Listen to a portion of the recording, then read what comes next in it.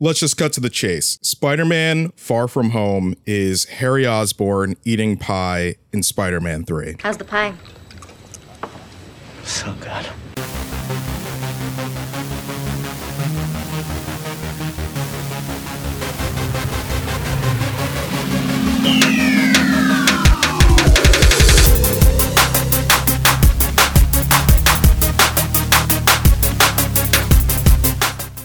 Hey fam, welcome to a new episode of Stay Watchin' Mondays at the Movies. As always, I'm your host, Larry.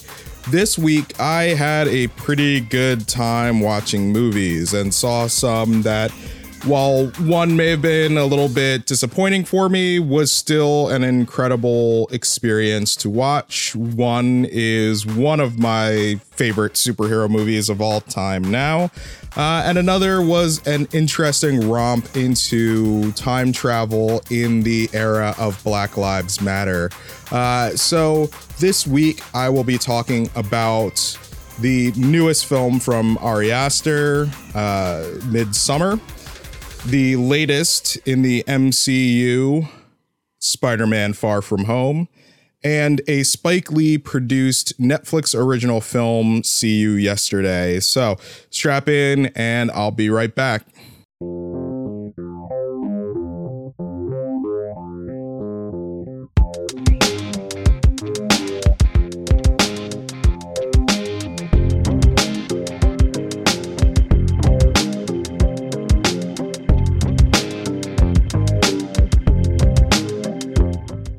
So the first movie that I'm going to talk about this week is Midsommar, and it is the sophomore attempt from filmmaker Ari Aster, who you may know from his horror film Hereditary, which came out, I guess that was a year ago now, or a year or two ago, which really kind of felt like a breath of fresh air in the genre. It kind of did a few different things, and, you know, people really enjoyed it for a lot of the performances, the art direction of the film, and just kind of the overall creepy, slow burn nature of it.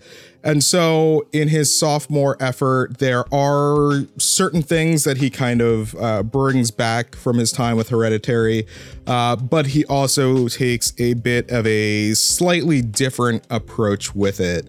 And so basically the premise of this film is there is a young woman who is in a, we'll just call it turbulent relationship, which doesn't seem to be going all that well. Unbeknownst to her, her boyfriend is considering breaking up with her, but a recent tragic event prevents him from doing so. And what ends up happening is this boyfriend, who is about to take a trip with some friends to another country for vacation / thesis research, ends up inviting his girlfriend along, and basically the kind of meat of the story happens while they are on this trip. And so it's a very kind of interesting cult movie. And I'm going to start here by saying I didn't necessarily like this film. For those of you who follow what I've been talking about on the podcast as well as on social media, I had been fairly excited for this film. It was one of the things that I was looking to a lot this summer, mostly because of how much I enjoyed Hereditary, and I really was interested in seeing Ari Aster's, follow up to that film.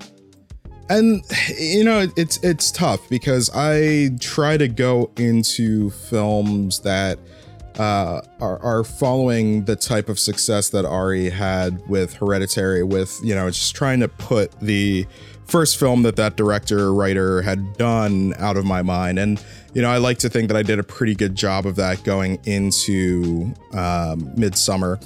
For me, what I would say is some of the things that I liked are, the art direction.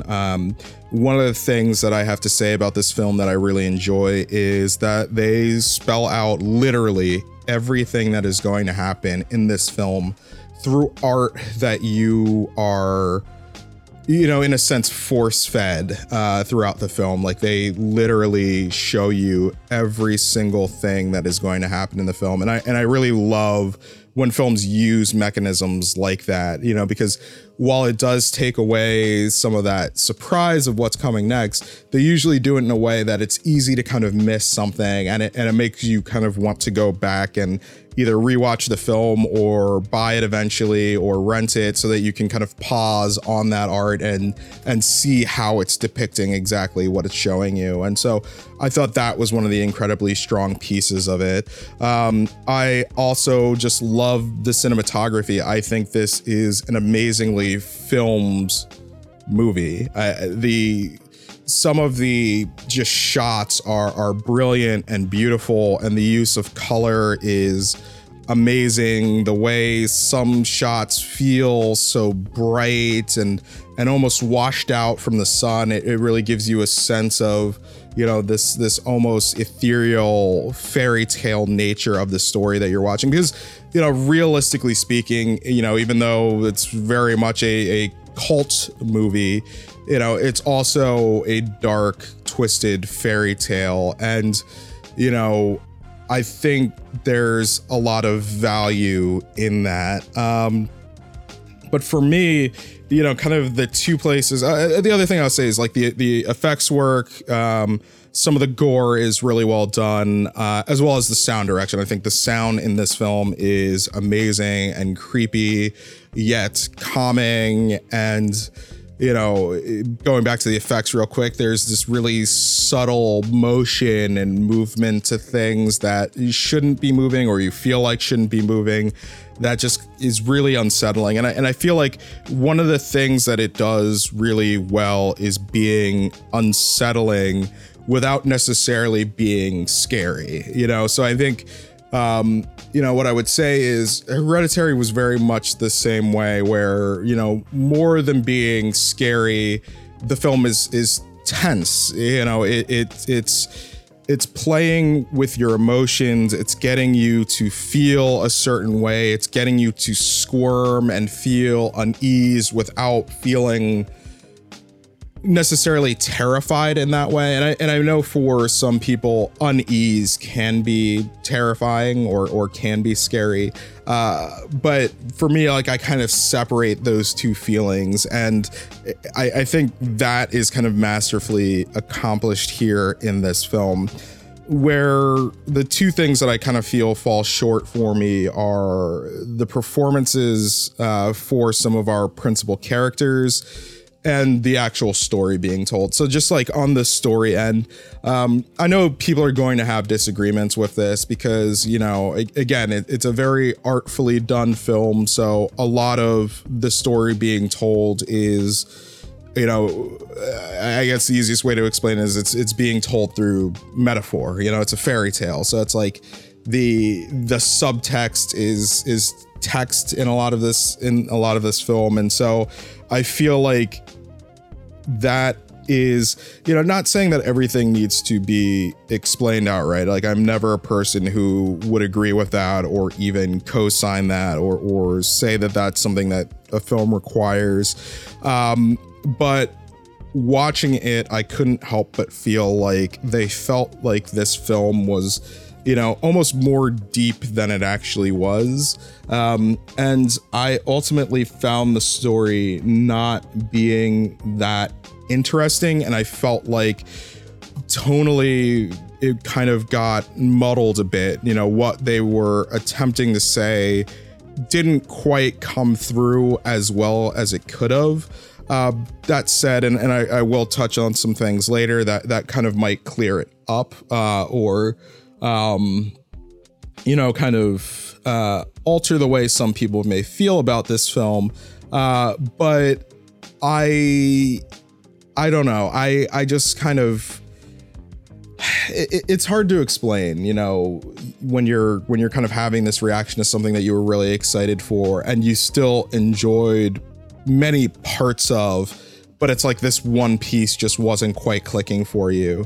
Because the other thing for me is, it's like, all right, this is kind of there's kind of this serious story of recovery that's being told in one aspect of the story, yet so much of the film reads like comedy.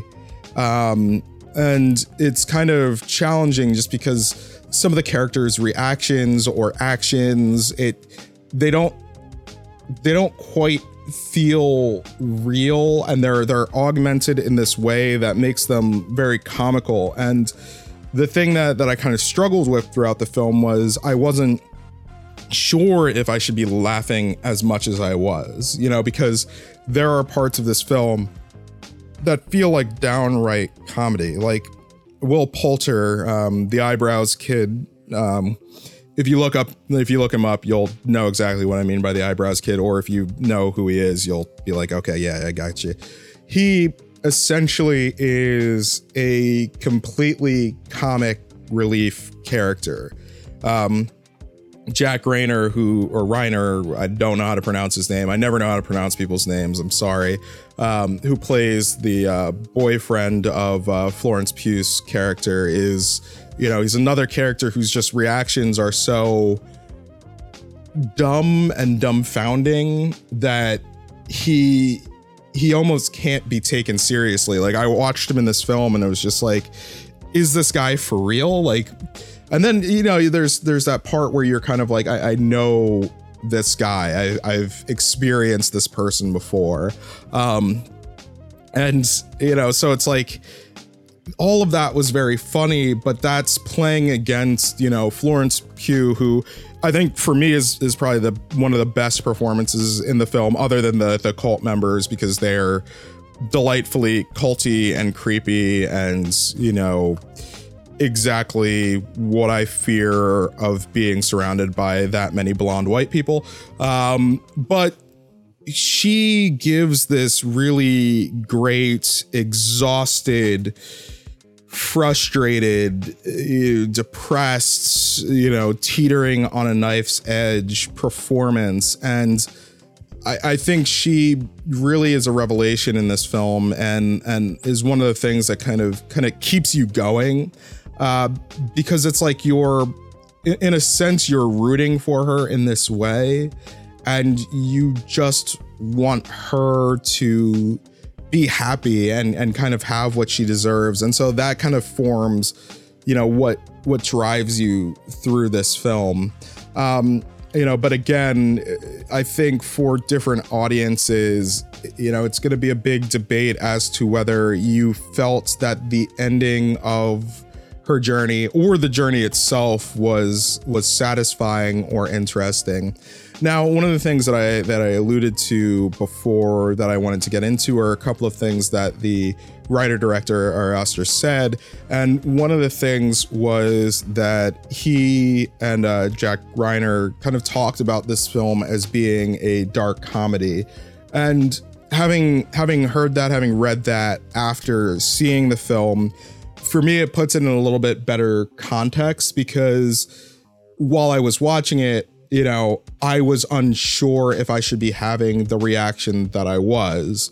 But hearing them say that, it felt kind of more justified. And I think, even though I would say I still don't fully think the film achieved what I think is the best way to tell that story, or not even, I don't even want to say that, because I don't want to pretend like I know a better way to tell that story. Although I don't feel like it satisfied me in the telling of this story, I did feel a little bit of a sense of relief knowing that I was not wrong in finding the many things that I found humorous in this film humorous. The other thing that Ari Aster said, and, this is something that I was going to talk about earlier on in the review, when I was kind of talking about the premise, and talking about Hereditary, but one of the things that he said about this film that I think is kind of important to think about, especially if you are walking out of the theater and you're like, well, I don't know what that was about, because I know for some people, you're going to listen to this review or you're going to listen to reviews after you've seen a movie just to see what other people think about them.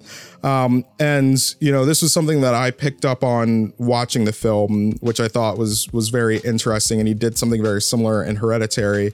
But this film is really, you know, in his words, he described it as a horror film about codependency, or a film about the horror of codependency.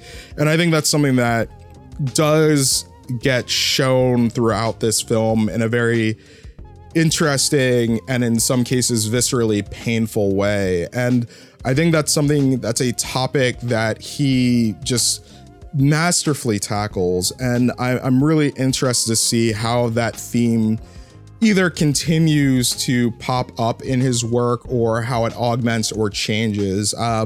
One of the things, like even looking back at his short film work, the name of which the main one is escaping me. It was, I can't remember it right now. I should have written it down. But it's basically, he looks at family structures and how sometimes these ties that we have to one another and this kind of, you know, reliance on one another has a tendency or can be damaging, but it can be uplifting depending on how it's used, depending on how we kind of leverage that codependent spirit that we may have. And I don't know, I just think there's something so interesting about that. He's able to take these really kind of mundane aspects of our existence that we don't often think about, and very, very, you know, easily with a few flicks of switches, make them something absolutely terrifying and, you know, something that will make your skin crawl. So, you know, again, even though I may say that, you know, I didn't like it, that comes with an asterisk, because I think that there's a lot that is very beautifully done, masterfully done about this film, but a few tweaks to the tone, a few changes to the performances that we got, and maybe a little bit of a tweak to the way that the story was told could have been, you know, that last little bit to kind of get this piece to be, you know, just, you know, chef's kiss amazing. So yeah. So I'm going to leave you there with Midsommar. This is going to be a film that I'm really going to be interested to hear what other people have to say about it. But also because it's a horror film, and I know it's a bit of a, you know, not to make it seem like it's the smart man's, you know, horror film. You know, I know there's a lot that may turn people off from seeing it. You know, especially reactions from some people. I you know, like I said, on social media, like I don't ever want my reaction to a film to be something that turns someone off from seeing it. What I really want it to be is something that gets someone to say, well, unless I'm saying that it's absolutely terrible and no one should see it, you know, if I don't like something and I say I don't like it and I've spent time thinking about it, what I'm really saying is that I want to hear what your thoughts on it are. You know, I had this reaction to it, but I want to hear what you have to say. I want to hear what you think about it, because I think this is a film that I could probably endlessly talk about despite not fully liking it. And for me, that's the sign of an effective film. An effective film doesn't need to be something that I absolutely love. So yeah, if you happen to see this film, definitely get back to me. I want to hear what you think. So completely changing pace now. The next movie that I'm going to talk about is Spider-Man: Far From Home, which I will probably mess up and call it Homecoming at some point during this film, to some point during this podcast. Where to begin? So Endgame spoilers fully on the table at this point. Like I'm going to be real. If you haven't seen Endgame yet, considering the next movie in the MCU line is out, it's too late for you. Like it's absolutely too late. They held off as long as they could. But you know, premise, starting point, let's go. Tony Stark is dead. Let's just put it out there. I'm sorry if you have not seen Endgame yet. You have been spoiler warned. You know, you've had more than enough time, but Tony Stark is gone. Spider-Man is feeling it because, you know, really, you know, Tony Stark had kind of been like a fill-in surrogate father for Peter. So he's feeling real rough right now. He's feeling like the person who he looked up to throughout his life and his fledgling career as a superhero is now gone, and he is not sure how to handle it or if he is enough. And so that leaves him pretty susceptible. And so in an effort to kind of clear his head, he is ready to go on a class trip with some of his friends who also were blipped out of existence by Thanos during the events of Infinity War. So again, basically a little backtracking here in case anybody was confused about this. Thanos in Avengers Infinity War got the Infinity Stones, put the Infinity Gauntlet on, snapped his fingers. A bunch of people got wiped out of existence. 5 years later, because of the events of Avengers Endgame, those people that were blipped out of existence are back now. But anybody who was living on the planet while those people were away aged 5 years. Those people that were gone stayed the same age. And so Peter and a bunch of his classmates were blipped out of existence, but they're now in class with people who were younger than them, who are now kind of the same age. And so that makes for some really interesting commentary. It adds a kind of funny way to look at the events of Infinity War and Endgame without kind of being overburdened with the absolute seriousness of those events. And it allows the emotional weight to really be on, you know, Peter searching for that new father figure. So premise wise, enter Mysterio. You know, and so I'm just going to kind of leave it at that. I mean, obviously there's a lot of stuff that happens. Nick Fury, Maria Hill are there. But, you know, really what I love about this film, and I think I didn't talk about it on the podcast because it was before I started this podcast, but one of the things that I really loved from Spider-Man Homecoming was that idea of getting Spider-Man back to what I kind of saw Spider-Man as. So growing up, I've talked about this a lot before. My dad's favorite character was Spider-Man. It was this idea that he was this poor but super intelligent kid who, you know, wasn't the most popular, but was trying to help his family any way he could. He was trying to be a good student. He was trying to, you know, make things that could solve problems. He was using his intelligence. He was, you know, he was kind. He, as a superhero, was willing to give back to his neighborhood and protect those people that needed protecting.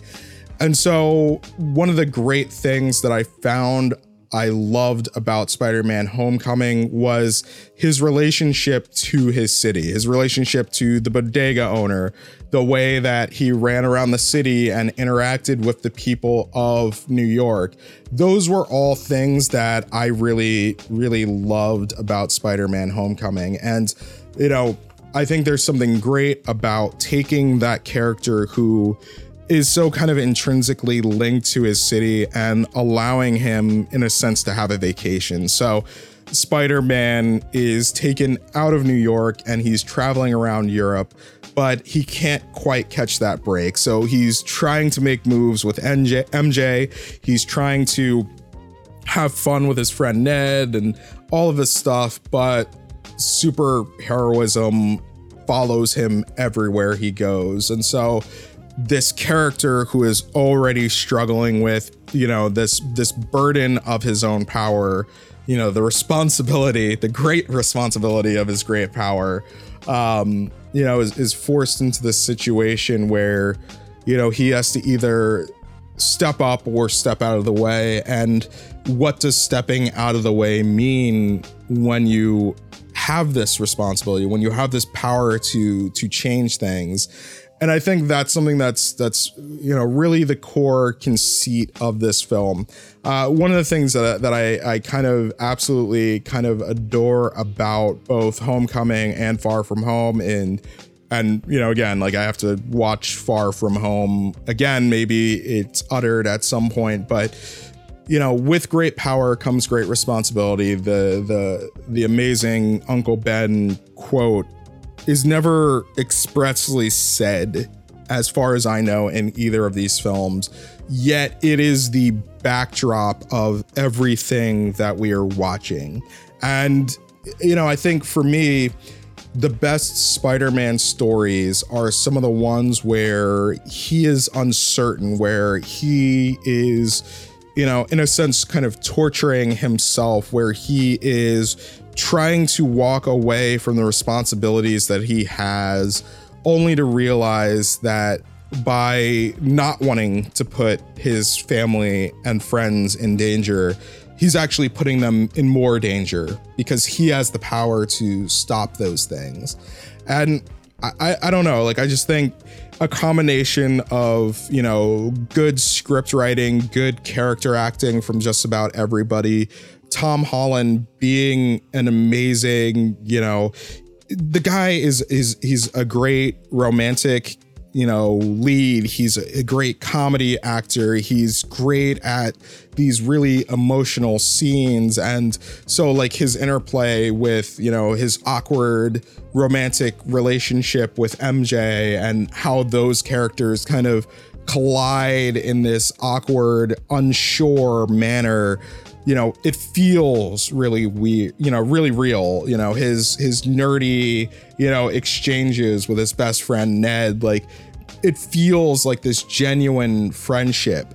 Looking up to someone like Jake Gyllenhaal's Quentin Beck to be that kind of fill-in for Tony Stark, to be that replacement surrogate father. That relationship is so well cultivated and acted. And, for Tom, it clearly helps having an amazing actor like Jake Gyllenhaal to play off of, because Jake Gyllenhaal has a lot of that charisma that Robert Downey Jr. has, but without that kind of acidity to it. So for those of you who know how I feel about the Marvel Cinematic Universe, like even though I think that Robert Downey Jr., Tony Stark, he's great character, he's well acted, the thing that I always come back to is the fact that Tony Stark is a jerk.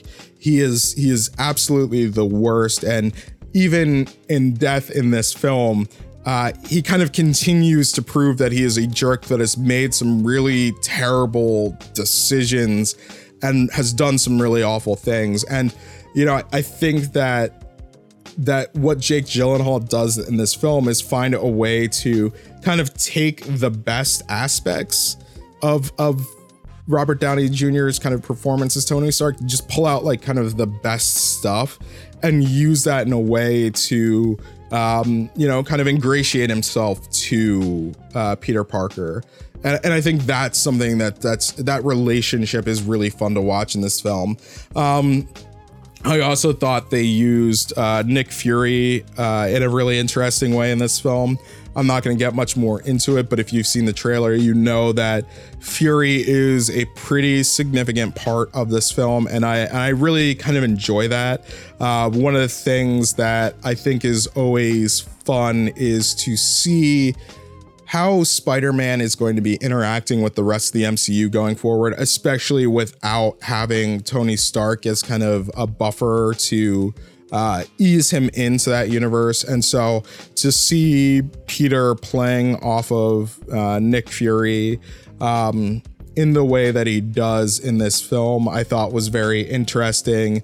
And so it made me kind of excited to see like what other pairings they're going to have for Spider-Man within this universe. So it's like, we've seen him with Iron Man, we've seen him with Nick Fury, we've seen him do a couple of different things. So, what is it going to look like with him and some of the more, kind of terrestrial individuals in the MCU, but what are we going to get when he has a team up with some of the more cosmic people, which have to be coming?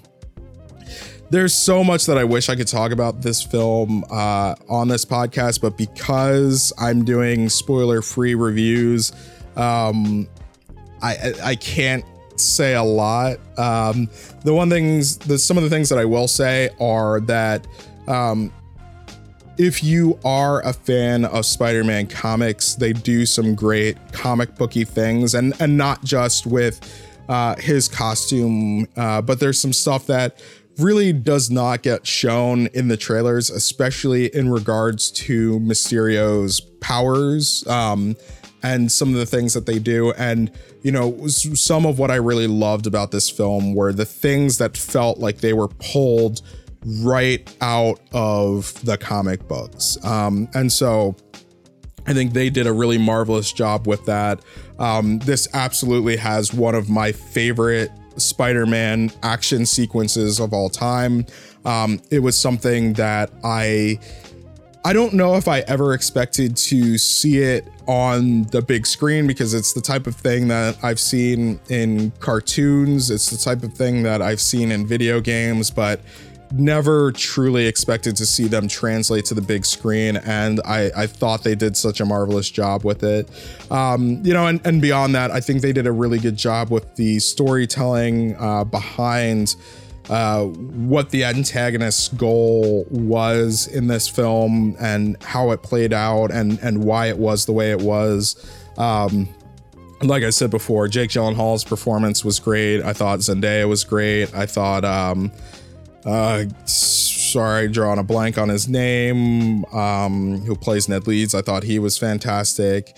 Jon Favreau as Happy Hogan. He has always been one of my favorite aspects of the Iron Man films, and I really love him in his role in these Spider-Man films. And, you know, one of the things that I realized is I hope that Jon Favreau stays around to be a part of Spider-Man's journey in these films, because I think there's a lot of great interplay there. And in a sense, watching him heal from the loss of Tony Stark through his interactions with Peter Parker was something that makes me a little bit emotional, because, you know, again, like it's a dumb superhero movie, but, you know, when you have kind of vested interest in these characters because of, you know, what they've meant to your family and things like that, which I've talked about on the old version of the podcast at length. Some of that stuff does start to come through in a really real way when you're watching these characters. And so that was something that I really enjoyed in this film and really like. So I think if you are a big Spider-Man fan, if you're a big comic fan, if you enjoyed Homecoming, I think you are going to enjoy this one even more. You know, honestly, this is one of my favorite films in the MCU. Like, for me, it's easily top 5, if not top 3. I'm going to be going back to see it this week, so I will have more thoughts on it. I may do a spoiler cast episode, just me talking about it later in this week, just because I love it that much, but we'll see. But yeah, I have nothing but praise for Spider-Man Far From Home. I absolutely think it's worth seeing, especially if you like Spider-Man. You know, easily the second best Spider-Man movie there is, second only behind Spider-Man Into the Spider-Verse, which is incredibly hard to top. But let's be real and let's be fair. They serve completely different purposes. Spider-Man Far From Home is a part of the MCU, and as such, it has obligations that it needs to fulfill there, whereas Spider-Man Into the Spider-Verse is allowed to be its own standalone thing, and as such, shines marvelously. And so, again, it's hard to compare the two. I think Spider-Verse is always going to have a little bit of that edge for me just because it's not beholden to any other Spider-Man properties right now or other Marvel properties right now. But Far From Home is very, very good and right on its heels in all the right ways. So the last film that I'm going to talk about today, and just because looking at the time, this episode is starting to get a little bit longer, I'm going to try to keep this one short. And so recently over the holiday break, my family and I watched a film that we had been trying to watch for a couple months now called See You Yesterday. And basically it's a story about two high school students, two rising seniors who crack the mystery of time travel. And it's really a story about them trying to, much like Spider-Man, figure out how to responsibly use this new power that they have. And, they are, in a sense, forced into attempting to use time travel when a loved one is gunned down by police. And I know, that sounds very heavy, and at times it is, but I think the film does a really good job of balancing some of the kind of science fiction fun, some of the humor with blackness and this very, specific, kind of Caribbean feel that permeates the characters and their families, as well as being able to speak to this really real issue of violence, both in terms of violent crime and violence by officials or folks in official capacities. And so I think that it does a really good job of kind of telling that story and challenging you to think about, that in a sense, if you had the power to change something, terrible that has happened to you and your family, would you? And by doing so, what other things would you affect? What other damage would be caused by you attempting to fix this problem that you are working to fix? And I just thought it was such a really interesting way to approach that story. I thought there were some nice, good performances by the core cast. It's a fairly short movie with a fairly small cast, but I think they all did a good job. Obviously it felt a little bit lower budget, despite, it's produced by Spike Lee. And so, while it has some effort behind it, there's definitely some things, in the effects department that, might have left a little bit be desired. But I think the good thing that it has going for it is that it does feel small. It feels contained. Like it's about their experience in Brooklyn and their Brooklyn. It doesn't try to be more than it needs to be. It is almost this slice of life, but with time travel. And I thought that was really interesting and beautiful and poignant. And, not every film that we watch or enjoy or think about needs to be a sprawling epic or, take us to other countries or, force us to live with a cult or, fight elementals and, contend with, the specter of our, superhero predecessors. Sometimes it's just about contending with the family that we have, the family that we've lost, and what we want to protect. And I think this film does a really good job of talking about all of those things, Sure, do I wish the story had been told in a little bit different manner? Yes. Was I frustrated by some of the decision making of the characters? Sure. but I thought it was a nice little film. And, you know, if you have like an hour and a half, I think it's a good way to spend your time, because I think it tells an interesting story that's worth watching. And so I hope some of you will check it out.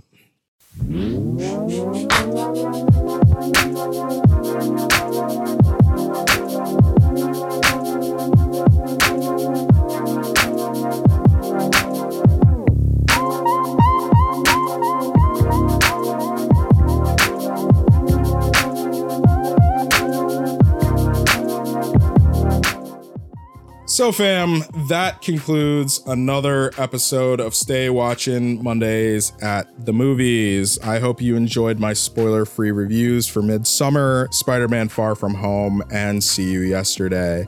One of the things that I continually love is hearing from you, hearing what your thoughts are on the films that I talked about.